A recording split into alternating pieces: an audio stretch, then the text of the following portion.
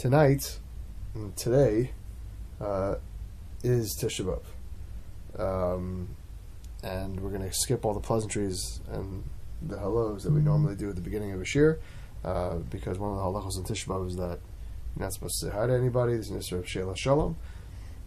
I waited till Tisha B'Av to record this because I think when you record it on Tisha B'Av, it has a bit more power. At least for me, Tisha B'Av is probably the hardest holiday in the entire Jewish calendar to relate to. And I think, and for many of us, I think for most of us, Rav Pincus writes this in his Sefer Galus Nechama, that Tisha B'Av is the hardest one for us to relate to in our generation. Why is that? There are many reasons, but I would posit it's because we are more wealthy and comfortable in our generation than in any point in human history. Right? So it's exceedingly difficult to relate to, oh, we're in exile, I wish things were different, because we don't. Let's be real. We don't wish things were different. Right? In a world where there's a Starbucks in every corner and you can fly to parts of different of the world in hours, you can stream literally any entertainment medium to your face in seconds. Even simpler, right? You have bread in every single supermarket. Forget every supermarket. You have bread in every makolet. Every bodega has a stock full of drinks. I mean, think how simple that is. I mean, literally 100 years ago,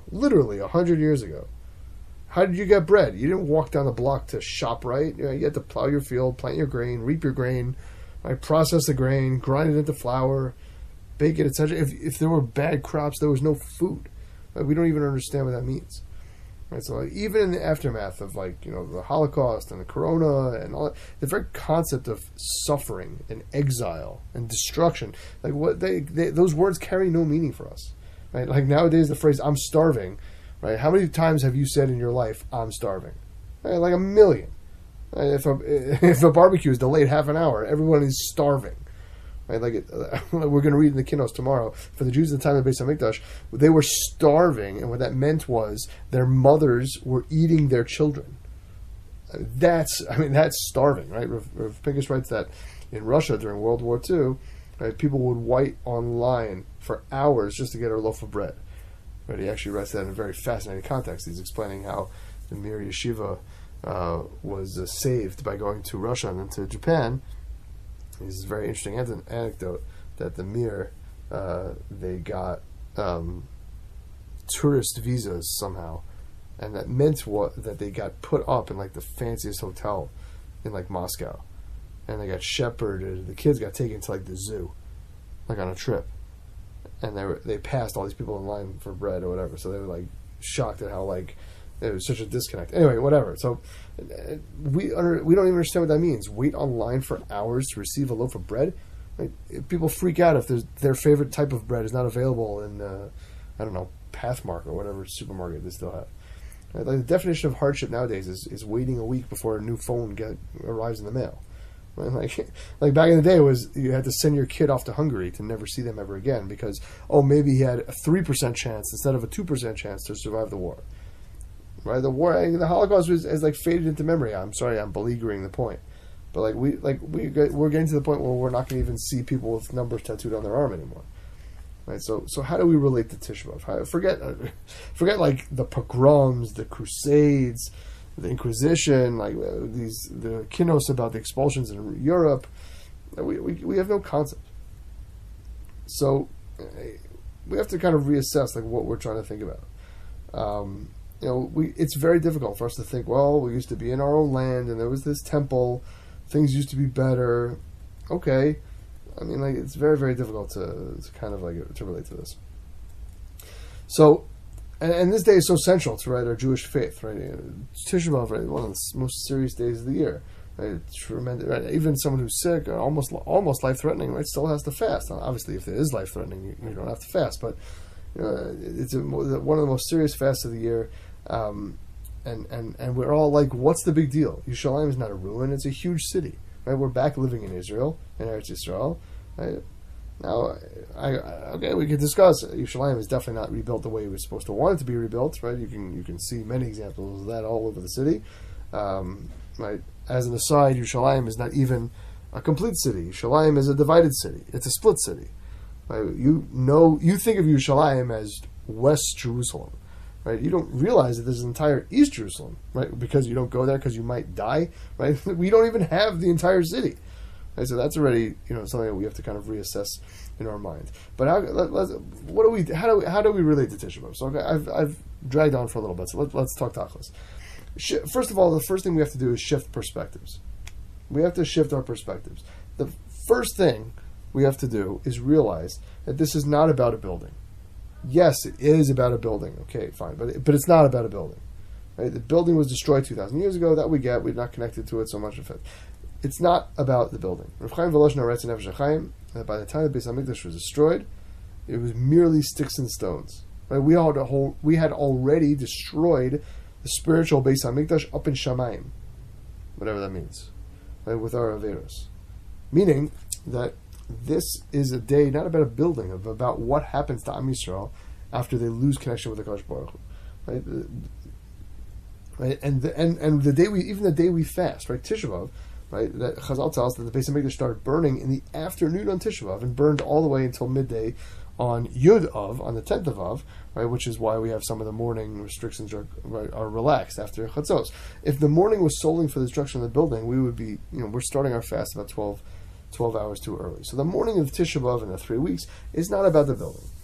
It's what the Beis Hamikdash represents and the relationship and the way of life that we are missing. Let's illustrate for a minute, because I'm trying to be dramatic for a reason. Right, let's paint the picture of life like back in the day. Yeah, take a second to imagine that you live in the times in the Beis Hamikdash. Right, let's say your husband's a blacksmith or you're a blacksmith. Right, let's not skip the gender discussion here. But you're a blacksmith, your husband's a blacksmith. Right, you live a few miles north of Yerushalayim. Business is good. Right, you're living in a community top of a small hill. Right, neighboring communities on the mountaintops, religiously you're happy, your life, your family, etc. Right, 3 times a year you make the half day journey to Yerushalayim. Right, you bring different korbanos for each holiday. Right, this is 3 times a year. Right, vacation is no business, man. I mean, you're not flying down to Florida. You're not going to Cancun. Right, this is 3 times a year. Pesach, Shavuos, and Sukkot. There's no I'm going to Montreal for my aunt for Seder. Right, everybody, literally everybody is going to Yerushalayim. Right, for 3 times a year. And you bring different korbanos for each holiday, right? Once in a while, after a simcha of some sort, or maybe you've been saved from sort of scary situation or whatever, you don't say hagomel, you bring a korban toda, right? You go to the Beis Hamikdash, bring a korban toda, which was a massive korban. You need to make a huge feast. You can't possibly finish all that food yourself. You have to invite other people. Right, that's in Yerushalayim, around the Beis Hamikdash. If business is particularly good, for example, you bring a korban pesach, you bring a korban ola, or a shlamim, whatever, to the Beis Hamikdash, just because you can, and you want to thank Kadosh Baruch Hu for your prosperity. On the flip side, let's say you do something on Shabbos that you didn't know was usher.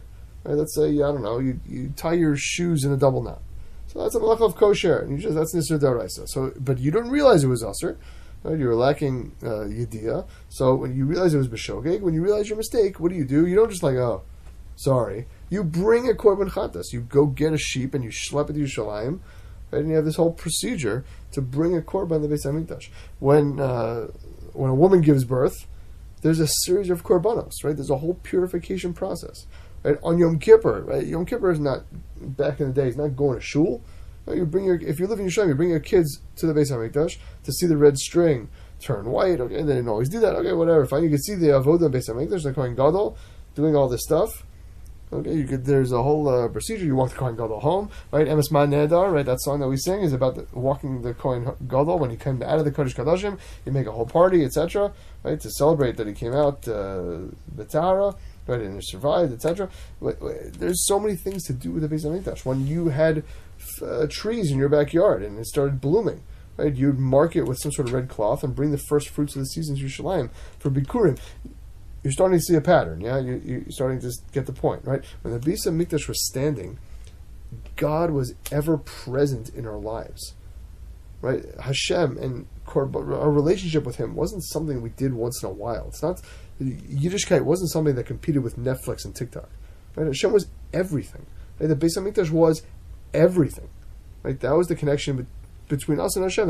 That's what it represented, right? And we all felt that quite strongly. Right, our entire lives, right, revolved around the Beis Hamikdash, and therefore our entire lives revolved around the relationship with the Kadosh Baruch Hu. Right? Nowadays, Baruch Hashem, if you're listening to this podcast, I assume, right, we have some sort of relationship to HaKadosh Baruch Hu. But I don't think anybody, myself included, will characterize that relationship as an ever-present relationship. Unfortunately, for more or less, we relate to HaKadosh Baruch Hu when we kind of feel like it, or when we need something. Right? When we daven, when we learn, when we fast, when we do chagim, mitzvahs, then we have time for HaKadosh Baruch Hu. But if we're working or having fun or doing other stuff, so very often Hashem takes the back seat. Right? And I think everybody would agree that their relationship with HaKadosh Baruch Hu could be a little stronger. Yet, I think everybody would also agree that most of us are very complacent with that relationship. Right? Where very few people think, I need to be closer to Hashem. Right? Again, if you're straight out of Sem or Yeshiva, okay, maybe you think about it a little bit more. Okay, Mitzvah Hashem, I hope that fire never leaves you.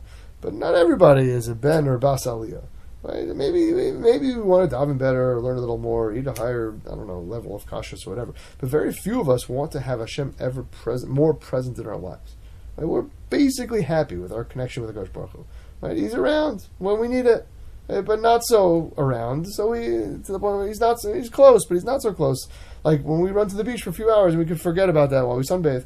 Yeah, okay, we'll come back to HaKadosh Baruch Hu a little bit later. So that's what most of us have.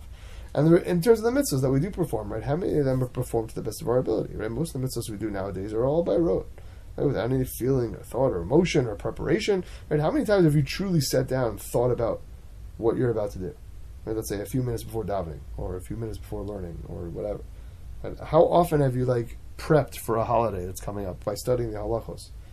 Right? Most of it, you just show up, shake the lulav, eat the matzah, sing the songs, yippee-ki-yay. And so this is what Rav Pinkus writes. Rav Pinkus writes the Pshat in the Medrash in Eicha, in the 4th paragraph. It says, the pasuk says Hashem took His anger out on sticks and stones instead of Am Yisrael. And Hashem destroyed the Beis Hamikdash instead of us. What could the Medrash possibly mean? Hashem doesn't need to take His anger out. What does that mean? That's the Lashon of the Medrash. Medrash says Hashem, Baruch Hashem, Hashem didn't destroy Am Yisrael. He took His anger out on sticks and stones. What is that? Hashem's not a person. Hashem's not subject to these emotions. Yes, okay, we talk about Hashem having these emotions so we can understand a little bit, but Hashem doesn't need to take His anger out. He's not frustrated. So explains Rav Pinkus, no, at that time, what was going on at the time of the Beis Hamikdash? Right? Bnei Yisrael were sinning, but they had the Beis Hamikdash. So as we said before, right, they would bring korbanos every single day. The korbanos would be mechaper, they would atone for the averos that Bnei Yisrael were doing. So basically what happened was, right, Bnei Yisrael would sin, there would be korbanos, right, and they would get a clean slate, and they get tshuva and kapara, etc. So they were in an endless, vicious cycle, a never-ending cycle, where they would sin, get kapara, sin again, get a kapara, and it was never-ending. So to break the cycle of sin, HaKadosh Baruch Hu destroyed the Beis Hamikdash, right? To shock Bnei Yisrael, right, and to wake them up from their stupor. It was as if Hashem was saying, listen, this lifestyle is not okay, right? You need to change your daily routine. Because the Jews couldn't get themselves out of it, right? They had ingrained all the habits. Nothing bad was happening. They were sinning. They were getting atonement. Okay, why would I stop?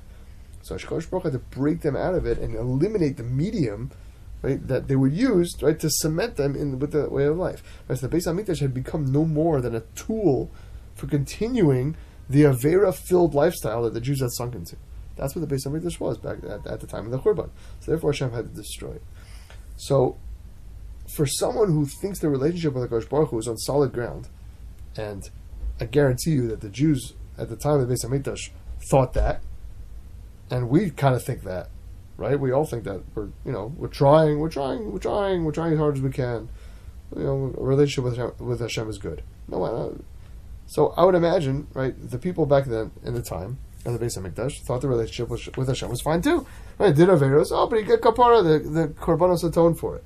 For that person to suddenly realize in a moment of terrifying clarity, right, that he's actually not good with HaKadosh Baruch Hu, right, that is terrifying, right? Can you imagine? Stop for a second. I don't know. Stop. You have to stop the podcast, but think for a second.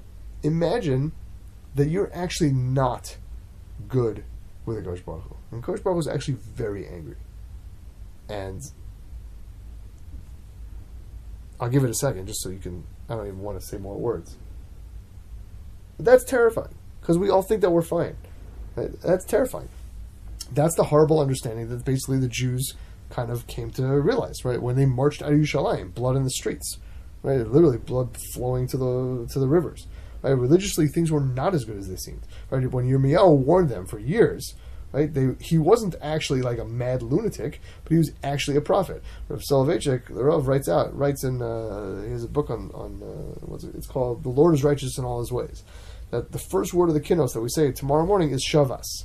Right? That has a connotation of suddenness. Right? Shavas, right? It's just like Hashem rested on Shabbos, meaning and Hashem, right, is exact in his resting from weekday to Shabbos. Right? It's right away, immediate. Just like the day changes from Kodesh to Chol, so too the Beis HaMikdash was destroyed. Right? And even in the sense that even though the Jews were told the Beis HaMikdash was going to be destroyed, and they were besieged, and there was a famine, and they had no food, right? Still, it was the Navi, the Kinos explained, it was so sudden that they didn't have time to prepare. Right? Normally, when there's a disaster, let's say, I don't know, there's a hurricane coming, right? So people hunker down, whatever, things get boarded up, people are ready. But for the Churban, nobody was ready. Right? It was so sudden that even Yirmiyahu himself, right? The Rav points out, right? He prophesied countless times Yerushalayim is going to be destroyed. He didn't expect it to be so quick, right? Kosh Baruch Hu sent him to buy a field, right, for his uncle, and when he came back, the Beis HaMikdash was gone.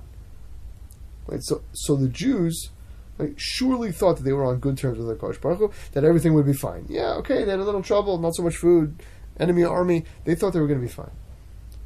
Now, what about us? We also think things are going to be fine. Right? Just what's happened now in Israel. Oh, okay, the disagreement about some sort of some sort of political thing that I don't really understand, and Iran and this. Okay, things will be fine. Well, what if things are not fine? Right? So what if our relationship with the Kodesh Baruch Hu is not as fine as we think? Right? That's what happened in times of Beis HaMikdash. So it's not about a building. It's about thinking about our relationship with the Kodesh Baruch Hu. Right? Rav Pincus has a whole long, and if you can get his Sefer on Galus and Nechama, and you can go through the Hebrew is not so bad. It's an unbelievable Sefer. He writes that Tisha B'Av is a day of Cheshbon HaNefesh, to think about the past, but also to think about the future and what it means, what your relationship with the Kodesh Baruch Hu is, right, and how we can change it. Right? It's something that we need to kind of change our kind of focus and think about. Obviously the Beis HaMikdash, obviously, but what the Beis HaMikdash represented in the way of life that it testified to. And what we're doing now is almost like preparatory for Yom Noraim, right? When we talk about Cheshbon HaNefesh, usually all those shmuzes come out Rosh Hashanah Yom Kippur, certainly Chodesh Elul, think about yourself, improve yourself, etc. Now, of Chodesh Av, and the suffering and the destruction of Chodesh Av is a necessary preparation for Elul and the Yom Noraim. How so? Very simply, because we see the result of Avera. Right? We see the result of sin. All this stuff of Yom Noraim and Yom Kippur and judgment, etc.